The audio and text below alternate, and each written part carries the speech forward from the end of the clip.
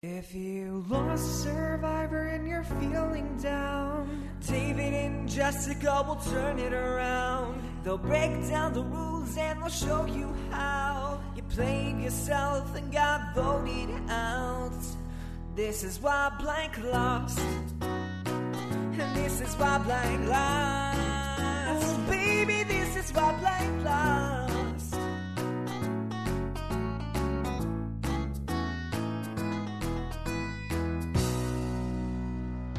Welcome to this premiere week's Why Blank Lost. I'm David Bloomberg, and I just got back from a great time in Los Angeles, both at the RHAP 10th anniversary party and just in general with some awesome patrons who were there. Joining me, of course, here on the podcast is my co-host, Jessica Lewis, who unfortunately couldn't make the trip, but was there in spirit. I know, you're rubbing it in my face right off the bat. I really wish I could have been there. Oh, Lord. So sorry if it feels like I'm rubbing it in, but, well, I did have a blast, and there were a lot of people asking about you. Well, and I appreciate that, and I really wish I could have gotten out there. It's hard. It's in the middle of the week. Obviously, I have a rather demanding job and schedule with my job. So, unfortunately, I wasn't able to get out there, and it's all the way in LA. I'm all the way in New York. But I'm so glad that you were there to represent Why Blank Lost and also get all the inside skinny from everyone you got to hang out with. Oh, yeah, definitely. And we'll talk about that offline. But hey, it's secret, man. I know it is. Now, I did have several people in LA ask me about both my own history covering Survivor and the history of this podcast. So I wanted to briefly go over it again for newer listeners or those who just might not have caught it before. Anybody who's heard this can consider it a refresher. So after season 1, I wrote a newspaper article about the rules players should follow in future seasons. I then incorporated that into my writing on the web, which became part of my site at the time, Reality News Online. Every season, I updated the rules a bit to account for new strategies and tactics and the overall evolution of the game. And each week, I would write about why the player who was voted out lost, among many other articles and columns that I wrote at the time. A number of players used my rules as research, including our very own podcast leader, Rob Sesternino. Now, time went on, and eventually, after a number of years, I had to close down Reality News Online, and the column obviously went on hiatus. But after a few years had passed, Rob and I reconnected, and the outcome was, well, Why Blank Lost podcast. Rob and I did it together for a few seasons, and then the decision was made to split it off into reality TV RHAPups and bring on a new co-host with me. Jessica was the obvious choice because she had been following the podcast closely and interacting with me online during her own season, and now here we are. Ta-da! Yeah, and can I tell you, I really wish I was one of those people that had studied up on your rules before I went out there to play the game. I unfortunately was one of those survivors that was not all integrated into the Survivor underworld, as I like to call it. And unfortunately, I am only now realizing the benefit that your rules have and that every player moving forward should definitely follow these rules. And I'm not just saying that because I'm the co-host. I'm saying it because they are right, David. You really are right about the rules. So I got to admit that again. But yes, it's been wonderful that I've come on board with you and gotten to do this with you. And yeah, I love it. And it's caused me to watch the show differently, which is also fun because I don't necessarily just watch it as a fan anymore. Now I also watch it as how are they playing the game in relationship to your rules. So it's kind of messed with my head a little bit too. Yeah. I blame that on you. Okay, well, good. So speaking of the David, you're right. I did get to meet your old savior, David Wright, and talk to him for a little while. And mentioned, that whatever else he did in the game, the most important thing was getting yelled at. David, you're right. And, exactly. And he said it was such an embarrassing moment for him. But I said, well, I liked it. So that was all that was important. It was so much fun to watch. It was so much fun to watch. That was one of the actual challenges I sat out for, which I would have loved to participate. But getting to watch people run around with blindfolds on, that was definitely entertaining. I like that a lot. Anyway, getting after that tangent, getting back to what we do here, each week we look at the game of the person voted out and compare it to my rules so we can evaluate how they did using all of the non-spoiler information available from what we saw on TV, plus clips from CBS All Access and YouTube, interviews when they have them, and even social media. I do not have a version of the rules fully put together yet for this season, and I'm debating as to whether I will, because this season is so specialized. But you can find the most recent season's version at RHAPhasawebsite.com/blog/survivor rules for anyone who wants to read through them. Or you can get the shorter and much more colorful version of the rules in poster form at tinyurl.com/DavidRulesPoster2. Now, listeners, note the 2 at the end there now because eBay messed with us and we had to change the link. So again, that's tinyurl.com/DavidRulesPoster2.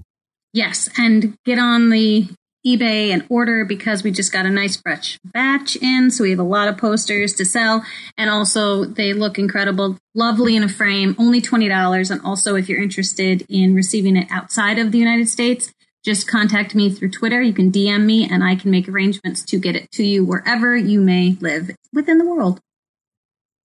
Yeah, one funny thing was in LA, I had a couple of people recite that whole thing that you just did, and then if I'm outside the US, I will DM and. Well, we have to say those things because I will tell you this. I appreciate everything eBay does, but eBay got frustrated with me for telling people through eBay messages, hey, you can email me if you live outside the United States. I got in trouble for that. So I have to say it here. I can't say it through eBay. So. Yeah. Okay. Yeah. So that's right. eBay can't reach us here. Right.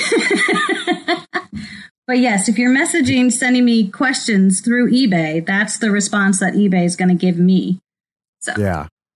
Anywho. So with all of that explained, we do talk about a few other aspects of the episode before we get to the rules. And I know I have some things that I want to discuss.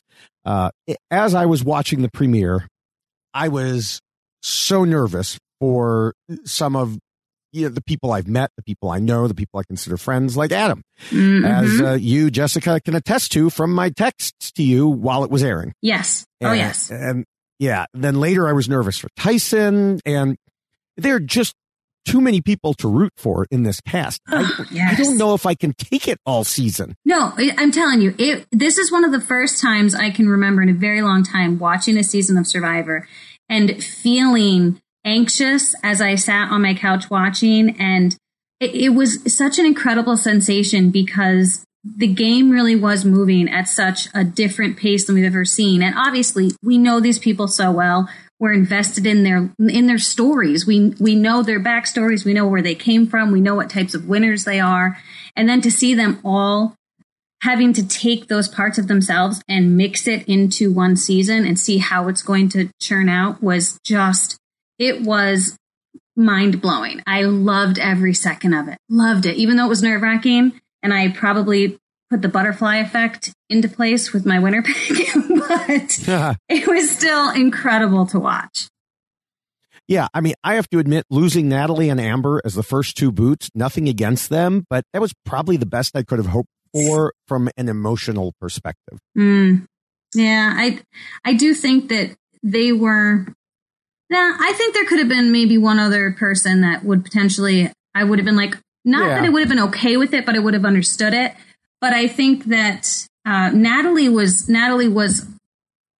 lot as far as an unexpected person to necessarily target right away. But the manner in which we got to Natalie, I got to give some serious props to Adam. And I'm sure we'll get there, but wow. Oh, yeah, we'll get there. Wow. I got to give him props for that. So yeah. Incredible premiere episode. Incredible premiere episode.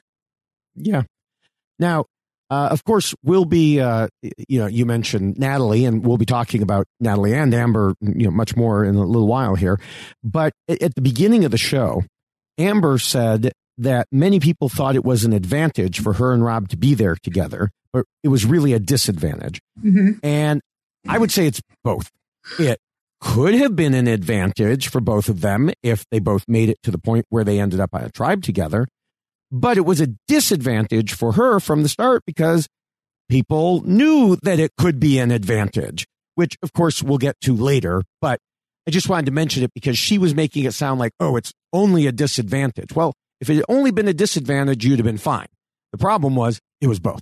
Right. And I also think it's worth noting, too, that it could have potentially been more of an advantage for her had Rob not upset Sandra from their 36 days they spent together on season 39.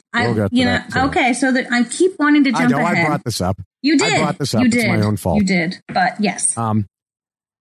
But related to Amber getting the boot, we saw Jeremy get his fire token the morning after Natalie was voted out. And I'm hoping that since Amber was on a different tribe from Rob, they won't give Rob her fire token until after we get to see the look on his face at the next challenge when her tribe shows up and she isn't there. I highly doubt that, because one of the options for the fire tokens is to buy something for the next challenge. So I think he has to get it before they go to the next challenge, because isn't that one of the things that they can do? Get an advantage in a challenge? Yeah. But no, I think they have to. I want to see his face. I know, but having no clue. No, I think they're going to have to give it to him right away, because that's the rules of the tokens. Yeah, boo. Well, you know what? Sorry. That's what I say. It takes away that emotional impact moment. Yeah, but then we're going to get the angry Rob when they get to the challenge. That's what I want to see. Yeah, but he's still going to be angry when he looks over at that group of people and points his finger at Sandra, because he's going to be convinced it's Sandra. So, yeah, I mean, I think we're still going to get there. We'll still see it. All right. Well, of course, those tokens lead us to the next topic. And, well, we might as well get this out of the way. Regular listeners or Twitter followers, or, just about pretty much the whole world, knows exactly how we feel about the edge of extinction concept. Mm-hmm. And here we are, and I already hate it. Again, still, whatever. I hate it. Natalie is out of the game, but like she said, she can still affect the outcome of the season. Yeah. No, just no. She was voted out of the game. She should not be affecting the game at all. Mm-hmm. I agree. I agree. I felt the same way about Edge of Extinction. I appreciate the fact that, yes, we get to see the Survivor players that we know and love, and that's great, but it takes away from the actual game itself. And the whole point of Survivor is voting people out. And if you're voting people out, they should just be out. They shouldn't be having any effect on the game moving forward. And we've said that time and again. And I think that perhaps Jeff Probst has listened to everybody who's been complaining about it, because it sounds like it's not coming back for a while, just based on interviews. Yeah. Right. But now in the meantime, we've got this. Oh, sure. Where they're affecting the game even more. And I'm going to go against what you said about appreciating that we get to see more of the winners we know and love. I want to see them in the game. I don't want to see Natalie climbing up a big staircase. Ooh, how exciting. No, it wasn't. Give me another minute or two of the people who are actually playing the game. Oh, and I don't disagree with that. I don't. But I do think that that's part of the, I think it was part of the draw for a lot of these returning players. I think these returning players were probably told that Edge of Extinction is going to exist, because I think they probably wanted their TV time as well as the potential of coming back into the game. Yes. Let me jump in here. So it depends who you listen to. Okay. Jeff Probst has made the claim that all of them wanted some way to return. And that's why he brought back Edge of Extinction. I want to point people to Dalton Ross's article for Entertainment Weekly about this first episode. Now, part of it is that he talked about his views on Edge of Extinction, which pretty much mirror mine. So anyone who hasn't already heard me talk about them on prior podcasts, believe me, I have a lot more to say than what I have said already. You can go check out the article and you can basically see them all in print. Mm-hmm. But of particular interest in that article is that he discusses some things we didn't see. In the second tribal council, he notes that Edge of Extinction became a major topic of discussion. First, Yule called out Chris Underwood's win as very controversial and polarizing. I knew I liked Yule. Sandra then weighed in, saying that someone should be out when they are out. Sandra said this, okay? Right. One of the top draws. Jeff took a poll of the tribe asking who likes Edge of Extinction as another chance to get back in the game. Only 3 out of 10 players raised their hands. Sarah, Amber, and Nick. That's it. The other 7 did not. So even a large majority of the winners, who he said all wanted it, do not want it. Okay. And point taken. Yeah. I will also point this out as well. And because you mentioned Chris Underwood and how Yule was talking about his win being controversial. I thought it was interesting when I was kind of thinking this over after our last podcast. If CBS truly believed that the Edge of Extinction was the up-and-coming Survivor world that we now live in, and that Chris Underwood deserved his win, and that the Edge of Extinction was a legit part of this game and shouldn't take away from his win, why wasn't he invited back for this season? Winners at War. If they really loved it so much, why not bring Chris Underwood back and say, no, see, we agree and we support fully Edge of Extinction, so we're bringing that winner back because he did such a phenomenal job, because he really did. Chris Underwood did everything he needed to do to prove that he should win based upon the game he was handed, which was Edge of Extinction. But I thought it was interesting they left him out of the mix. It is interesting because if he had been on the TV, a lot of people would have been like, who? Well, yeah. So I feel like CBS was presenting it as if there was this huge support behind this prospect of Edge of Extinction, but they're not even supporting it themselves because they're not including the person who won the Edge of Extinction season. Right. And not to go on about this too much longer, but there was some discussion at the Know-It-Alls about Edge of Extinction. And, you know, Kelly came out against it. Lauren was against it. A number of people were against it in that article that you had mentioned before. Victoria being, you know, of particular interest. Now, David Wright did say he liked it. And it's possible that I was sitting in the front row and booed him. Possible that I did not realize how loud I was booing him and did not think that he and Rob would hear it. But it's also possible that I went up and apologized. And so, you know, anyway, but it is a controversial opinion on his part, certainly, compared to a number of people from even that season. Sure. Oh, yeah. I mean, Rick posted some stuff on Twitter about how Natalie's walk up that mountain, as they were describing it, really wasn't that difficult. He's like, well, especially for her. I mean, you know, she's like a fitness queen. She is. So it was probably like a walk in the park for her. But anyway, I've actually gone on about this far longer than I had intended to. I just wanted to mention a couple things, but you know, it's that sort of topic where once you and I get started, it's hard to stop. Oh, I know. It's the way it is sometimes. So hopefully we won't have to talk about it much in the rest of the season, but unfortunately, I have a feeling it will keep coming into play, and we'll deal with it at the time.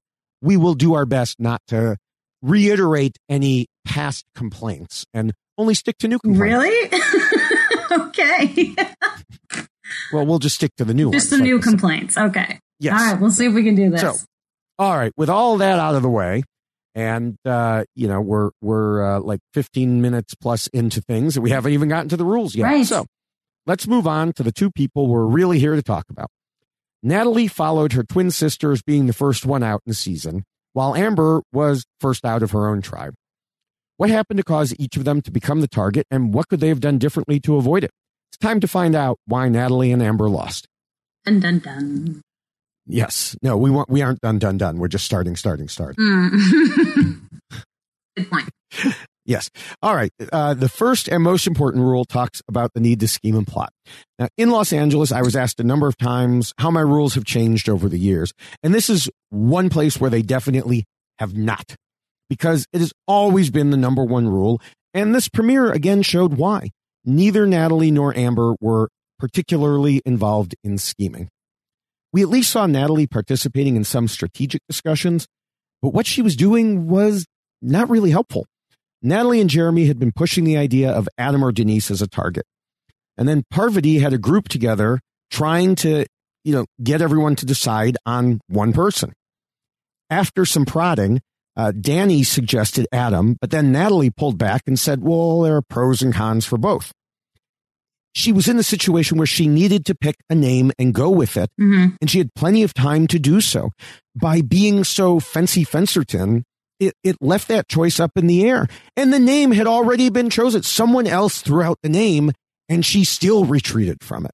And that was an interesting scene, too, because even when Parvati tried to point out the fact that, okay, so that's the name we're going with, that's who we picked, then there was really a recoil. Well, no, we didn't pick anyone. No, somebody just said the name Adam, but nobody wanted to then own it. And I'm glad they didn't vote Adam out. But I do think that Natalie's response to it there, and then also the conversation we saw between she and Rob and Jeremy, and there was a group of other people when they were building the shelter.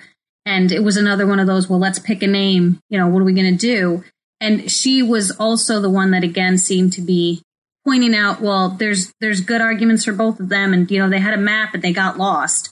So she was, instead of, again, picking one of those two, she was arguing that, well, either one is good enough. Either one, there's reasons for both. And I agree with you that you need to kind of pick a name, go with it, instead of this waffling back and forth, which we saw her doing in at least two of the conversations she was involved in. And she did the same thing even with Jeremy. When she and Jeremy were talking alone, it was the same kind of, well, again, there's arguments for either. And I get it. Nobody wants to be the first one to say the name, but somebody else had already said the name. She just needed to jump on that, that boat and go with it. Yeah. And then when nobody would pick, Parvati asked Rob, do you think they're just dumb or really scared? And to me, it was clearly the latter. Nobody wanted to be pegged as the person who named someone first. Right. Even though, like we said, someone already had. It seemed like they were playing so tentatively because they were worried it would be turned back on them. Yes. And while that's a legitimate possibility, as we've seen many times when people push too hard, in this case, they overcorrected and went the other way, not pushing hard enough. Yeah. I mean, I think even though I'm going to talk about a different tribe now for a moment, I think we saw that exact moment with Tyson when he was in that situation being asked about a name. And his response was, am I going to get in trouble for saying a name? So they were all very much aware of this. No one wants to be the first person to drop a name thing happening. And it was kind of almost amusing to watch such incredible players who have played this game multiple times and have done such a great job with it actually being nervous and being afraid. It was such a shift from what we've normally seen from these players, because there was that hesitancy that we normally didn't see. But I think the hesitancy comes from the fact that they've played the game before and now they understand the ramifications of being the first one to drop a name, being the first one to be told that you dropped their name. We saw that moment with Danny and with Boston Rob and how she got called out on it. And so the whole thing was really interesting to watch them all kind of tippy-toe around this issue while still trying to be strategic at the same time. Yeah. Now, moving to Amber, I think Sandra said it well during Tribal Council. Amber hasn't been around for a very, very long time. You have to keep up with the pace or you're going to have to move out of the way. And I'm not sure Amber really started running, let alone keeping up with the overall pace. Dalton Ross, in that article of things we didn't see, said that, one thing that didn't make TV was Amber saying Tony was creating a target on himself by the way he was acting. And then Sarah replied that it was a wake-up call for those who aren't used to the new pace of the game, with Sandra, again, adding that Amber couldn't keep up with Tony.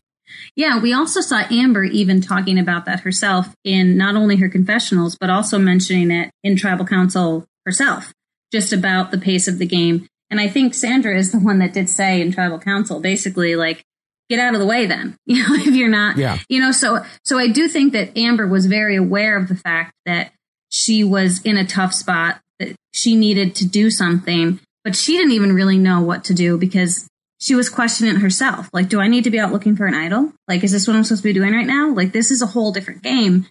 So even though she was very aware of it, I didn't see her moving very quickly and really trying to get at people. She was present for conversations, but the only time she was really kind of leading the charge was a conversation she was having about Sandra. And I think she was talking to Sophie, if I remember correctly, where she was suggesting that there's this idea that, shouldn't we just be focusing our attention on Sandra? But that was really the only time that I really saw her trying to lead the vote in a particular direction. Yeah. Now, Tina said on the RHAPup podcast with Rob that Amber may just be too nice and not have the killer instinct. And I agree. She was never known as a big schemer. She just paired up with people who could do that, as we discussed in both of our 2 preview podcasts. This time, I don't know that she even really had much opportunity to try that, though it seemed like maybe she was intending to do that with Tyson, at which Tina also said on that podcast. Yeah, and I think that she gravitated towards those people that she knew and the people that she felt comfortable with. She knew Tyson, she felt comfortable with Kim, but unfortunately, those were the other 2 people that everyone was talking about. So that was kind of the worst of the group that she could have gravitated towards, because she was just putting herself in a minority with the other 2 people that were also in the minority. Yeah, and all 3 of them were possible targets, and each of them handled it differently. Tyson went from the mode of trying to control the game to just surviving. He recognized what was going on, and he's like, okay, I have to switch up. We saw a montage of Kim trying to talk to people and place herself in conversations. It didn't seem to be working, but then we heard from Yule on Twitter that he ended up talking to Kim and getting her on board. We didn't see any of those sorts of actions from Amber, despite the fact that she said at Tribal Council, when $2 million is at stake, friends or not, we're willing to do anything. Yeah. But, well, what did she do? Yeah, and that, unfortunately, we didn't see. So maybe she tried and we just didn't see it, or maybe she didn't try and that's why we didn't see it. But it definitely didn't have the reaction, or at least it didn't appear that she had the reaction like Tyson or like Kim in order to try to save their games. It seemed to be not accepting of her fate, but there was no killer instinct. I think Tina probably said it best when she explained it that way, because that wasn't the reaction that Amber had at all. Right. All right. So moving on to the second rule, which says not to scheme and plot too much or too obviously, and not to backstab too soon. Well, we just got done talking about how neither Natalie nor Amber did enough. So it seems like they probably wouldn't have done too much. And that is true, except for one important part of the rule that says not to form an obvious duo. Now, there wasn't much Amber could do to hide her obvious duo, since she got engaged and married on national television, and they have 4 kids. I wouldn't exactly expect her to get a divorce before filming just to comply with this rule. Nevertheless, the rule stands, and the other players weren't going to ignore it. Yule said on Twitter, Amber and Rob had the one alliance in the game that would be unbreakable under any circumstances. So I thought it prudent to vote one of them out before there was any chance of a tribe shuffle. And Sarah noted to Sandra and Yule that you can't infiltrate a situation where people are family outside the game. Yes. And obviously, if they had gotten a divorce, that would have been really interesting to watch, right? Well, could you imagine? Right before the season starts, there's this big announcement. That would be crazy. No, I do think that I love the fact that going into this season, we didn't know how any of these prior relationships or relationships outside of the game were going to be handled, because what we've seen in years past is that CBS doesn't really want to talk about alliances that are created pre-game or outside of the game, or relationships that people have outside of the game. Obviously, you can't get past the fact that 2 people are married and they're coming in and playing this game. So that's clearly going to be a topic of discussion. But wow, was every outside potential friendship, alliance, poker playing was discussed. I mean, and all of it was like kind of owned and really leaned into, which I thought was incredible to see. So it wasn't just so much about Rob and Amber. It was about everybody's outside relationships and games, and equating it to like that family type relationship and how close people are outside of the game really had a huge effect on how people looked at other people in the game. I was really impressed that they not only owned it, but they really let people talk about it, and it just made it part of the actual game itself, even though all of that stuff it wasn't part of the game, but it became part of the game. Yeah. Now, I would say, to take a slight tangent here, some things they didn't talk about. Like, we knew going in that Yul and Nick and Michelle had an alliance that they had apparently created pregame. Right. Which we thought was pretty random. And then you see Yul and Nick hook up on the show and start to create an alliance from that. Mm-hmm. If you're just watching, you're like, oh, well, that's interesting that they came together, not knowing that there was this other thing going on in the background. That part wasn't discussed, but all of the publicly known stuff was discussed. Yes. And I'm sure Poker Night in America was very happy to get a plug on CBS. Oh, I'm sure. And I do love the fact that Yul is someone who's kind of playing both sides, really. He's someone who was the first to go after the Poker Alliance and really put that on everyone's radar. He was one of the first ones to talk about it. He mentioned specifically the scene that, he had seen on TV, the actual when Tyson mentioned it. He's the one that really got that ball rolling. And at the same time, he had an outside pregame alliance already set up. So it was like he's calling people out for doing it. But obviously, nobody knows that he and Nick have this secret alliance that they formed. And so he's shining a light over here going, everybody look at this. But secretly, I'm doing the same thing. But nobody knows about it because mine wasn't on national television. So it was just so great that he's playing both sides. Yeah, absolutely. Now, getting back to Amber. It's pretty obvious what we were just talking about, but in case we needed more support for this, we can look at some of the comments made while voting, courtesy of Dalton Ross again. Nick said, 2 shots at $2 million is too many. I've seen Survivor All-Stars, and I don't want that to happen again. Mm-hmm. Wendell said, in a season of pre-existing relationships, you are the deadliest combo. And Yul said, this is purely about neutralizing the strongest partnership in the game before it's too late. Yeah. How about the fact that Adam called it out in the middle of tribal council? Oh, yeah. Well, he had to. Right. But I mean, it's so great that he did that, though, that he was willing to really lay it all out there as Boston Rob is sitting there and they're at tribal council. And he's pointing out the fact that you have people that are married that are playing the game together. So, yeah, I mean, I think that it's something you can't overlook. You certainly cannot overlook. Right. Now, as for Natalie, she wasn't married to Jeremy, but even she said on the episode that he might as well be blood with her. The difference is that at least she could have hidden it by not making it obvious and reminding everybody out there how close they were. By making it obvious, it gave Adam, who you were just talking about, and others the opportunity to point it out, noting, for example, that the others should be way more concerned about Natalie and Jeremy's existing relationship on top of the marriage that you just mentioned, rather than the few minutes he'd spent lost in the jungle with Denise. Right.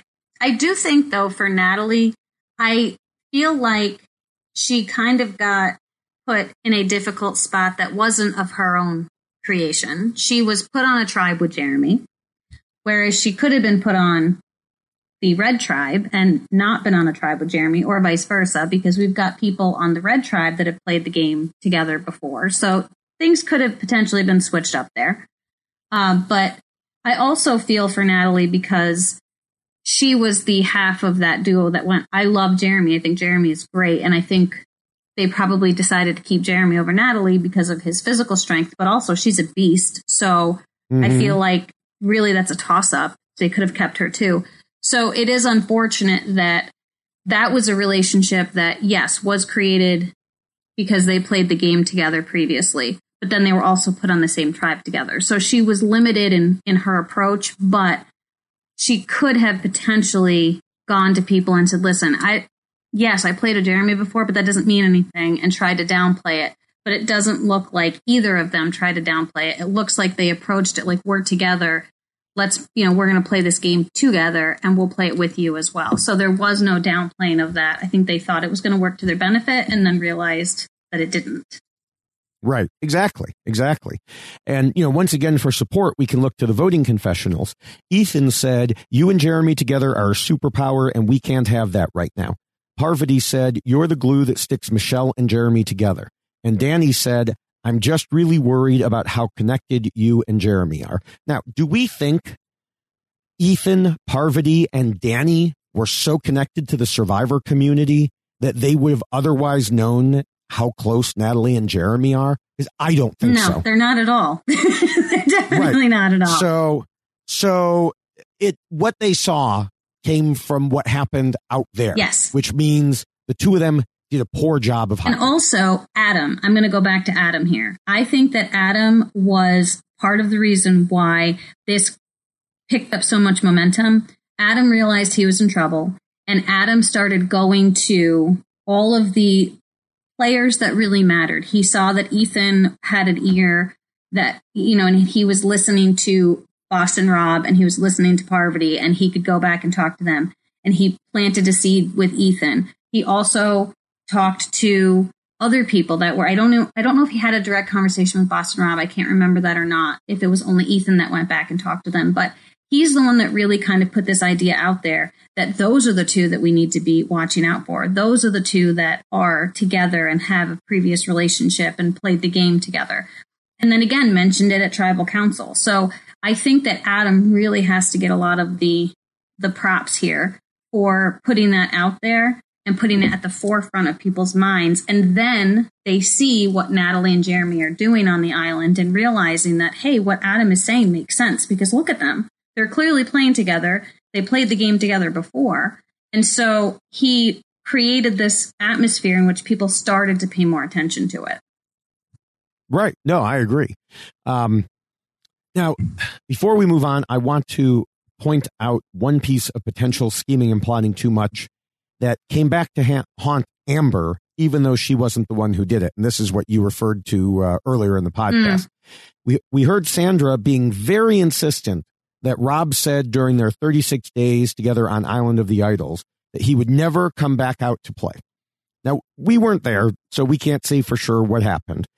But the stories between Sandra and Rob and Jeff Probst are all contradictory as to the timing of when they were asked and when they answered. But from Sandra's point of view, Rob told her he wouldn't be there. Whatever happened, Rob turned Sandra from a potential tight ally into an enemy who can't trust him. She couldn't do anything directly to him, but she could reach him via Amber. But even that's a little bit contradictory because when she was voting, Sandra said, unfortunately, the majority of the tribe wants you gone because of your husband and it's not fair. So I don't know if she really did push the issue or not. It is so confusing right now. Yeah, I noticed that too, that her voting confessional was definitely didn't seem to be in line with what she was saying out in the island. But she also was very mindful of the fact that in one of the confessionals, she talked about how she didn't want to come out and play emotionally. She wanted to play strategically, and she felt like she was playing emotionally because of this Rob and Amber situation. So I think she was actually struggling with it and that she didn't want to vote Amber out.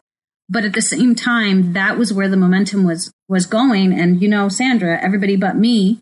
And so it's not her name being thrown out there. And she realizes that she's a huge target. And why aren't people voting her out first? But okay, they're talking about Amber. So I'm going to get behind this. And that conversation she had at the well, she didn't tell them to vote out Amber. She was just letting them know that this happened. And Sarah was appalled that, he lied to you for 36 days. And so again, it's the ability for people like Sandra and Rob, how they play this game, to put ideas in people's head without necessarily telling them what to do. And that was what she was able to do, was use that information to make it seemed like a good idea to target Amber, even though she didn't really feel comfortable with it or feel like that was strategically a good idea. But it was going to take any attention off of her and put it towards Amber. So I thought it was a very creative spin. So maybe it was both for Sandra. Maybe it was, I don't necessarily want Amber to be voted out because it's emotional, but at the same time, it is not me. And there is a strategic benefit to doing it. So there we are.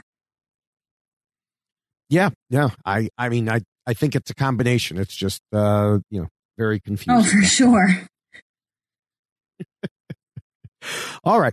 Well, before we go on to the rest of the rules, let's take a quick break to hear from our sponsors, if there are any from your area. You might even hear a familiar voice, but if not, we'll be back even quicker. it's Kaylee Cuoco for Priceline. Ready to go to your happy place for a happy price? Well, why didn't you say so? Just download the Priceline app right now and save up to 60% on hotels. So whether it's Cousin Kevin's Kazoo Concert in Kansas City, go Kevin, or Becky's Bachelorette Bash in Bermuda, you never have to miss a trip ever again. So download the Priceline app today. Your savings are waiting. Go to your happy place for a happy price. Go to your happy price, Priceline. And we're back. So let's get on to the third rule, which talks about being flexible. What do you think about Natalie and Amber in this regard? Well, I think we kind of addressed it in a roundabout way already, is that even though, well, we can start with Amber. I think Amber walked into this game realizing that she was going to need to switch things up in order to play at a different paced game than what she's accustomed to. But we didn't see her do that. We saw her kind of falling into that same way that she played the game before. She tried to kind of link up with somebody else. She went to Kim and she went to Tyson and didn't really seem to be moving at a pace that matched the pace of the other people that were playing the game with her. And I think Natalie kind of fell into that same kind of, not the same game she played before, but Natalie ended up, I think, really doing so well in her previous season because of what happened to her sister. And so there was kind of like this fire under her that was lit. And so she decided at that point, I don't care. I'm going to push and I'm going to play this game hard and I'm really going to go at it. And then Jeremy got voted out and it kept feeding that fire. And I don't think she had that fire in her yet because this was a different type of group she was playing with, really. And I think for her, she didn't necessarily switch up the approach on her game because she didn't think she was going to get voted out first. She said that on Edge of Extinction. I never thought that I would be the first one gone. So I don't know if maybe she was kind of just waiting, but it seemed to be a different type of Natalie. So, I don't know if they were necessarily flexible in their approach with the way that this game was actually being played. Yeah, it may seem at first glance like Natalie was being flexible by being open to either Adam or Denise, but as we've already discussed, that was just being wishy-washy. She didn't really have much opportunity to be truly flexible because she didn't realize what was happening. Right. And, as for Amber, well, she wasn't flexible in terms of trying to find a plan that would work. And for comparison, we can look at how Tyson saw what was going on and, as we discussed earlier, switched the way he was playing. Right. Amber didn't. Yeah, no, I think that they both, I don't know, I feel like Amber was very wide-eyed for a lot of the episode, just kind of taking it all in, but not realizing that she needed to respond to what was happening and not just kind of watching it happen. Right. So going to the fourth rule, it tells players not to let their emotions control them. And I don't think either player had a problem in this regard. Neither was making decisions based on emotions from what I saw. Yeah, no, I think that Amber talked about the fact that she was struggling with that idea or this watching her husband lose and rooting on her team, but then also understanding that by her team winning, her husband's team is losing. But I don't think it affected how she approached the challenges at all, which was good. We got to see her struggling, but not letting it affect her negatively. And yeah, I don't think we saw anything with Natalie in this regard either. So I think they were good to go. Okay. Now, the fifth rule is all about the social game and reminds players that they need to pretend to be nice. Once again, I certainly didn't see any problems here. Did you? No, I feel like, because I'm struggling so much with Natalie because I feel like we missed out on a lot of Natalie because a lot of what we saw with Natalie was directly associated with Jeremy. And I wish that we had seen Natalie really trying to talk to people without Jeremy because that might have helped her do a better job at playing the social game herself. But she was so tied to Jeremy. I don't remember actually seeing Natalie having a strategic conversation without him being present. I could be wrong, but I'm not remembering that happening. That's a good point. As far as, pretending to be nice, a number of the comments made while voting for both of them, I think, include things like, you seem really nice, or, you're a nice person. before, the other shoe dropped of the butt, and explaining why they were voting one of the two off, which, we've already gone over. Oh, yeah. I mean, Amber. So, everyone was like, you seem like such a nice person. You are such a nice person. The same thing with Natalie. And I think they're both very nice people. But I do think that it's one thing to be nice, and it's another thing to take that and turn it into a strategic game. And I feel like that's what they were both lacking. They weren't turning that into a strategic game. They were just being nice to people. Yeah, no, exactly. All right, the sixth rule warns against being too much of a threat. And as we mentioned in both of our preview podcasts, we're going to be seeing a lot of this rule come into play this season. Sophie said before the second tribal council, this season, every single person is a threat. And that's true. Boston Rob said in the first tribal council, there's a reason to vote off every single person up here. Now, I think he was mostly trying to distract attention from himself as probably the biggest target, because he continued, everybody's won the game, everybody has a target. And all of that's true. But some targets are bigger than the others. And this is where we turn to Amber, because she shared in the target that's painted on Rob. Yes. Tina and Rob Sesternino discussed on the RHAPup podcast how Amber playing the game the way she did would not have been seen as, needing a target if it hadn't been for her husband. And they're right. But she is there with him. And that made her a much bigger threat by association than if she had been out there herself. Oh, for sure. I mean, the game that we were seeing Amber play for those first few days was not a game that I think would ever cause someone to be the first person voted out of their tribe, because she wasn't really throwing out anybody's names. She wasn't being overly strategic. She wasn't doing anything that would cause anyone to look at her and go, wow, we got to watch out for Amber. But because Amber is the other half of Boston Rob, everybody's looking at Amber. So it's unfortunate that she ended up becoming a threat because the other half of Amber is Boston Rob. And that's just, it's too bad, because if he hadn't been out there, I do think Amber would have been seen much differently than she was seen. Yeah. But that was a decision they both made, Now, the other aspect of Amber being a threat came in Ewell's focus on the so-called poker alliance. And, sure, Tyson was probably individually a bigger threat within that group, but Amber was once again faced with guilt by association. She didn't play poker, but her husband did, and it was reasonable to presume that if there were such an alliance, she would be a part of it. And, it probably didn't hurt that it seemed like Sandra had been naming her as, her husband, as we mentioned earlier, because we saw it in the first vote. If you name somebody, it's more likely to go in that direction than if everybody walks around and refuses to say a name. For sure. And also just the idea that they have no idea when the tribe swap is going to happen. And obviously it could be farther down the road. It could be sooner. I mean, with this particular season, who knows? They could be doing it next week for all we know. There could be a tribe swap.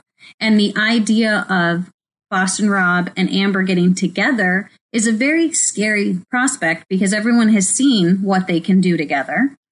And then you definitely have two people who are going to vote together. So it's 2 votes instead of 1. And so there's that fear factor that comes with the Boston Rob and Amber alliance. And so stopping that in its tracks, I think Ewell was completely right in how that became the focus, because someone like Tyson, although he might be more part of this alleged poker alliance, he's not married to anyone on the other tribe. And we saw how quickly Tyson was willing to switch and say, no, if it's, I'll vote for Amber if that's what I got to do, because I just need to save myself here. Whereas I don't think that would be the response you would get from Amber. If it was, you got to vote out your husband, I think that would be a struggle for her. So keeping Tyson over someone like Amber makes sense, because Tyson seems more willing to play the game and make those decisions about friends, because it's not about spouses, it's about a friend. No, agreed. Now, going back to Natalie, she was not the same kind of threat as Amber, but was, as we've discussed, in a duo with Jeremy. That was a more immediate threat, as the two of them were on the same tribe, and they formed a trio with Michelle, and the others wanted to break that up. Plus, of course, they were a direct threat to Adam and Denise, who needed to find a different target to point at, and they succeeded. Yes. And again, I just think that it's such an interesting dynamic to watch in a season where you have people who are potential duos kind of duking it out. And Adam was able to turn this around and turn it against Jeremy and Natalie. And I feel like Jeremy and Natalie almost got too comfortable in thinking that they were okay, because we even saw it during the tribal council where they were realizing, did Rob and Parvati pick, did they cook something up? Like, is something happening?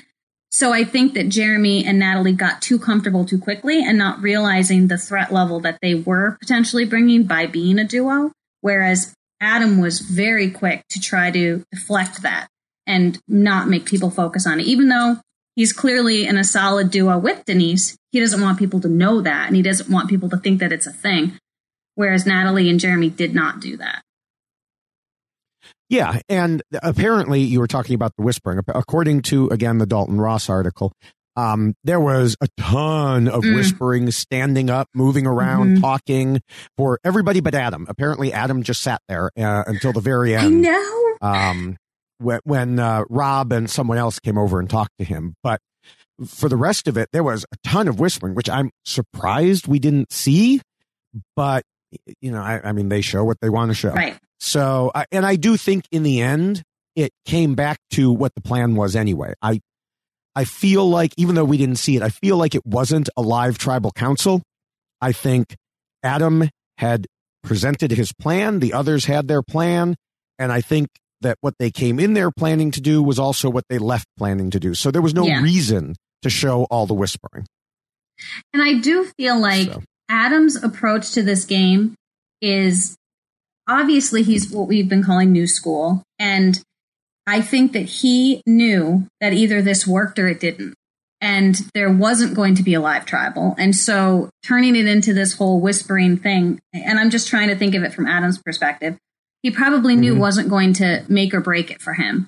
And he was probably more worried that it was going to break it for him as opposed to, to helping him at all. So that was probably why he sat there very quietly, because sometimes if you make too much of a big deal about something, it might make someone start looking at it differently. And if Adam's approach was just very like, this is the way it is, those two know each other, those two like each other, look at them, don't look at me. He didn't want to give them more reason to look at him. And so I really am proud of how he handled that whole tribal council. He was very controlled. He was very calm, knowing that he had a target on him, but he didn't freak out about it. And he kind of let things happen and unfold and made very strong points, very bold arguments in front of everyone. And it worked out the way that he needed it to work out. So I'm very impressed with how he handled himself, that tribal. Okay. Well, good. Moving to the seventh rule, it covers idols and advantages. And while it might seem that this didn't come into play at all, and I would indeed say that was the case regarding Natalie, Ewell's Twitter post has some information about how it related to the Amber vote.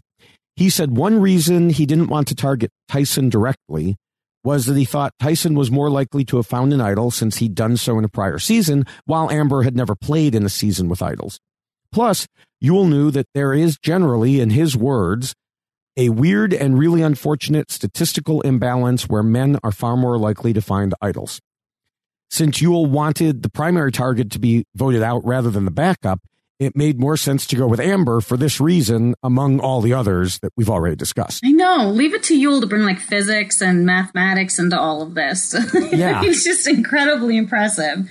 He did one hell of a job out there for sure. Yeah, I mean, it certainly was considered. It was something that was part of the decision making.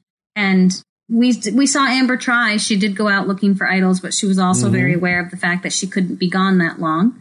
And again, she doesn't know how to even look for an idol because this is all new to her. So unfortunately, she didn't find any in any of the places she looked, because that would have been really quite interesting if she had pulled that off.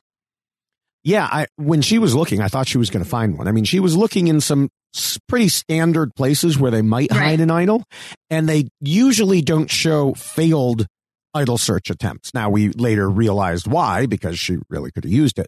But at least she was looking. She was, but I also feel like this is one of those seasons where they're probably going to change up how idols are hidden. Because there's this obviously idea that you don't know how to find an idol because idols haven't been played on your season. So I think they want to take away that potential ability to find an idol from everybody. So I'm curious to see how they're going to switch it up. Yeah, well, it'll be interesting. All right, so we move on to Appendix A, which is about the rest of the tribe keeping their end goals in mind when voting, and particularly usually voting out the weak, then the strong, then the weak, then the strong. Now, right now, the tribe should generally be voting out the weak. Clearly, that wasn't the case from a physical standpoint when it came to Natalie, because, well, we've talked about it. She was a beast in the challenge. But we have to remember that the term weak can also refer to how they're getting along with others in the tribe and the effect it has on overall tribal unity. In this case, though, I'm not even sure we can really say Natalie was a problem in that regard. But the tribe did need to come to a decision, and they eventually settled on her. In this case, I'm not even sure we can really say Natalie was a problem in that regard. But, you know, it is about the tribe keeping their end goals in mind, and, well, they needed to move forward. So they had to come to a decision, and they eventually settled on her regardless of being weak or strong.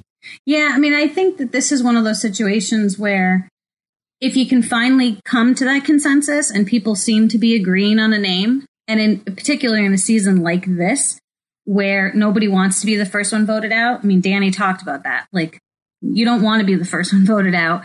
And they're all very fearful of that being their legacy, if you will, like how people will remember them. They were the first one voted out of winners at war.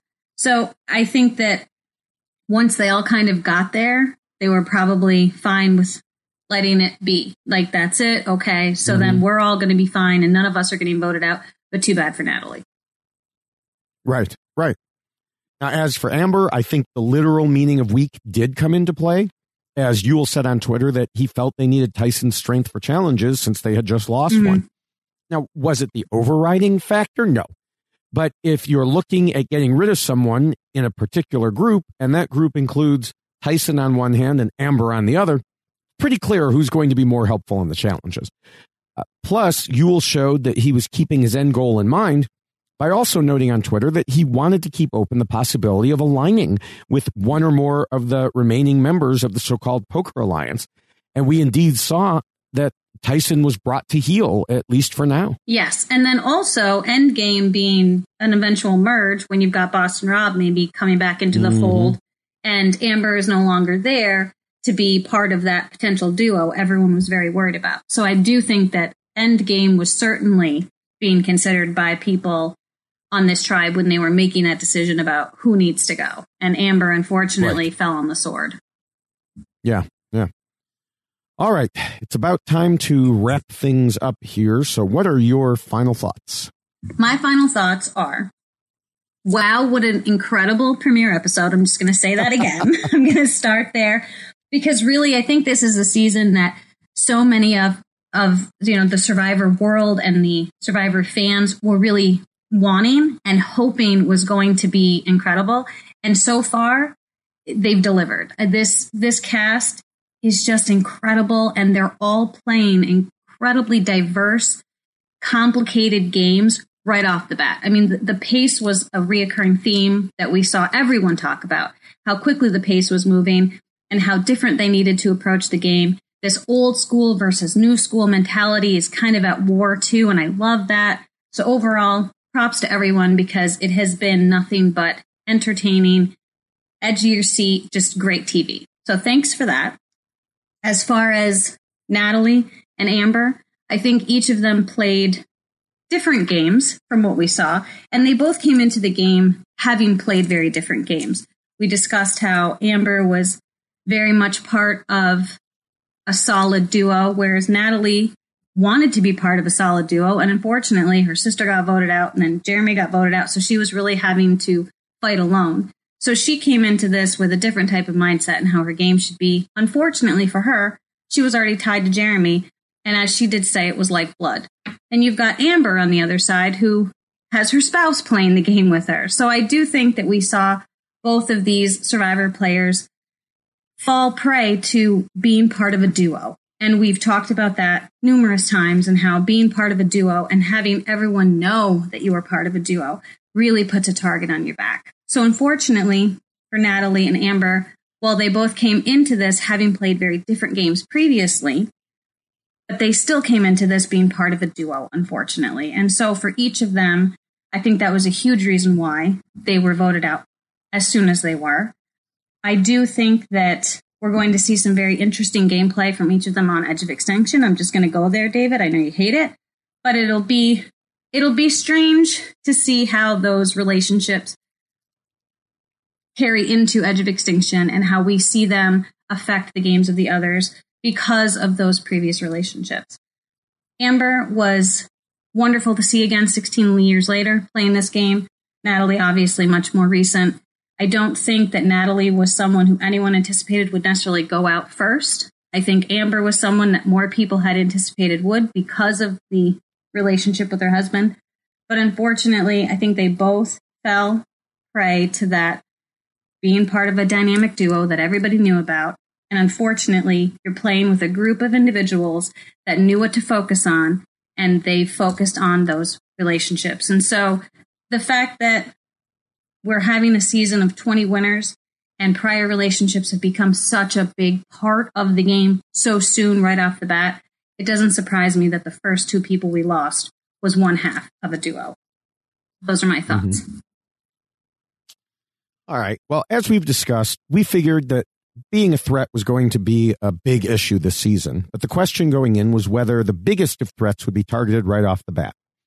The answer was a clear no in the first vote, and sort of in the second, though it still came into play in both. Natalie made herself into a threat due to her pre-existing relationship with Jeremy, which they apparently did little or nothing to hide. In our full preview podcast, I said, I don't feel like Natalie is connected to anybody but Jeremy, but she's lucky enough to be on the same tribe as he is. That may keep her safe initially. As it turned out, not so much. It was quite the opposite, and the lack of other connections made it easier for people to land on her as the choice. But more importantly, everyone on Natalie's tribe were playing far too tentatively and passively, except for the two biggest threats. As I said earlier, they overcorrected so as not to get in trouble for being the first person to name a name. Natalie had the opportunity to simply say, yes, we agree on Adam. And if she had, that might have been it. But by hemming and hawing, it left things up in the air shortly before the vote, and nobody wants that. When the other side named her, there was a specific person they could lock onto, and good reasons to do so. There were good reasons to focus on Amber as well, with the biggest one being her husband. Like I said earlier in the podcast, both of them playing in the season could have both pluses and minuses. She got hit with a big minus. But Boston Rob wasn't the only reason Amber got voted out. She was not the only possible target, but the others worked to get out of their situations while Amber apparently wasn't doing so. The pace of the game was fast, and Amber was never going to be able to be the big schemer. We saw Tyson realize what was going on and switch gears. Kim realized it and did everything she could to get in with people. Amber, not so much, at least not from what we saw or didn't see. Yes, she was an obvious known duo. Yes, that made her more of a threat. But the key was that she didn't get herself out of the situation. That's really what both women voted out on premiere night have in common. They were parts of duos which made them threats, but they didn't scheme enough to get out of their situations. And that is why Natalie and Amber lost. Well, there we are. There we are. So, next up, predictions. And I'm going to throw the ball to your court first. Okay. So, here's my thoughts. I think that Blue Tribe is going to end up going to Tribal Council. Okay. And I feel that way because if you look at the breakdown of the premiere episode, I feel like we saw a lot more of the Blue Tribe. And I'm going with colors. I'm not going to try to remember names. I feel like we saw a lot more of the Blue Tribe than we did the Red Tribe. And we saw a lot more scheming and plotting coming from the Blue Tribe because I feel like we're building up for what's going to happen in the second episode. And it's going to come back to Ben and Adam. we saw a whole lot of both of them for various reasons in the first episode. You know, Ben with his starry-eyed staring at Boston Rob and just telling him all of the truths of what's happening and how he was kicking himself for doing so.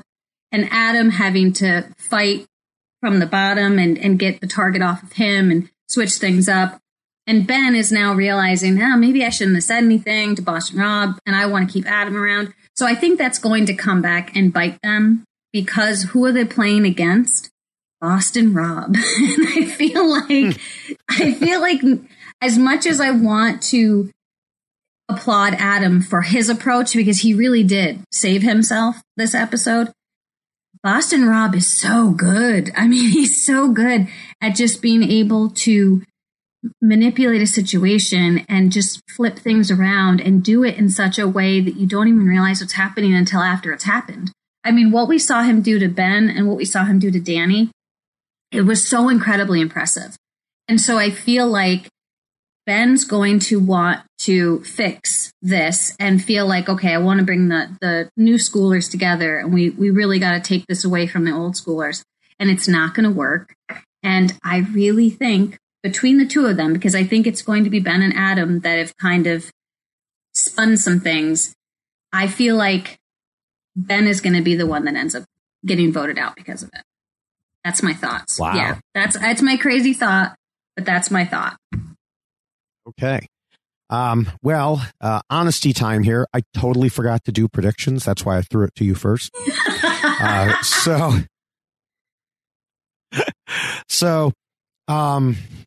Yeah, I don't know which tribe will go.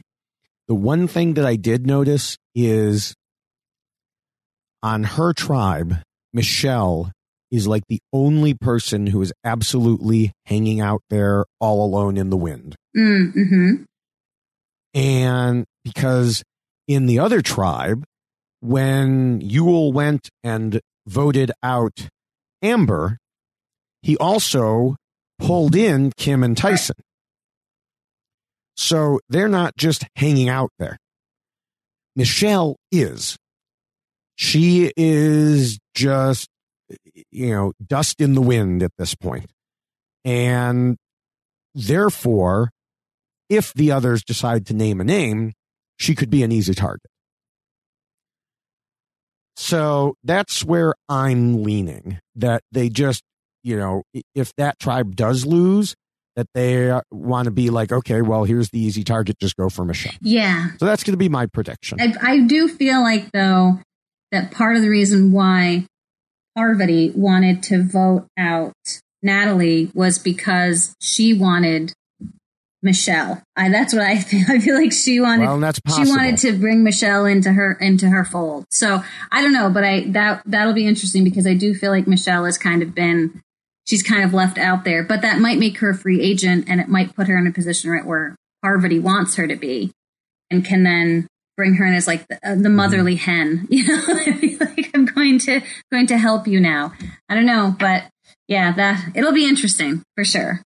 Yeah, I mean, the other option is that we did see, near to the end of the episode, that some of the pieces and parts of that tribe were getting wise to the Rob situation. We could see them turn on him. I hope not, because I hope not too. In my draft where you pick one person to be safe, and then the last person, who still standing, is the winner. I picked Rob because I thought, well, I think he'll be safe this week. And then I rewatched the episode and went, oh, that was a terrible pick. So we could be saying goodbye to Rob. But here's the thing, too, and I know I've already done my spiel on this, but I just feel like you have so many players that want to keep the larger threats around to keep themselves safe, because they don't want to then be the one that's targeted, that it's still kind of early on in the game, that if you keep a Boston Rob around long enough, Boston Rob is someone that everyone's going to want to vote out at some point, because nobody's going to want him to get to the end. So it might be a safer bet to keep him early on, as opposed to some of those people that are kind of going to be able to fly under the radar. And if they're already like kicking up too much, dust right now, then maybe that's someone we need to just send over to the edge of extinction. I don't know, but I feel like he's got at least another week in him. I really do. Okay. Well, for my draft's sake, I hope you're right. Oh, we'll see. Yeah. So, all right. Well, as we begin to wrap things up here, I want to encourage people to check out the RHAP patron program at robhasawebsite.com/patron. Rob has been saying there's no better time to sign up than right now, and I agree. He's starting a brand new patron-only show the hour before each episode of Survivor, and he already does at least 5 patron-only call-in shows a month, plus a weekly Q&A show with his wife, Nicole. And, of course, patrons get first access to live show tickets, such as the 4 this season, at least one of which fully sold out to patrons only. He also has Facebook groups where you'll find a great community of people you can talk to about Survivor, Big Brother, etc. And you can sometimes go to the shows and meet these people, and they are just awesome all around. So remember to go to robhasawebsite.com/patron. And once you get to the Facebook groups, make sure to say hello to us. Yes, and you definitely should become a patron if you haven't already. You are completely correct when you're saying these shows sell out, and they often sell out to the patrons first. So if you have any interest in going to the shows, it's a great way to get tickets first. And it is a wonderful group of people that definitely love this show. It's a wonderful Survivor community. If you really want to talk strategy with people, this is the group of people to do it with. And also you can say hi to us on Twitter. I am at Jessica Lewis 89, and David Bloomberg is at David Bloomberg. Make sure to follow us both, because then you get both sides of the conversation. And David, I have to give you a little bit of guff right now, because I did not see any selfies really posted from you out in LA. Like I promised all the listeners that they would be seeing a bunch of selfies posted on Twitter. So you should really get on that, because I know that that's something you love to do. So that's at David Bloomberg. So look for those selfies. Yes. And at Jessica Lewis 89. Right. Yeah. Now there will be pictures. There will be pictures coming. I posted the one with the Queen right away. But which, by the way, was not a selfie, since someone else took it. And in general, I tried to have other people take the picture when possible. Although, we did have to do a few selfies because there was no one who had empty hands near us. Come on, your selfie game is strong. I want to see it. Yeah, I don't know about that, but so yes, I will be posting those soon. Probably, I may start before this podcast even hits the airwaves. In the meantime, we need to come up with a hashtag, and I don't really have one.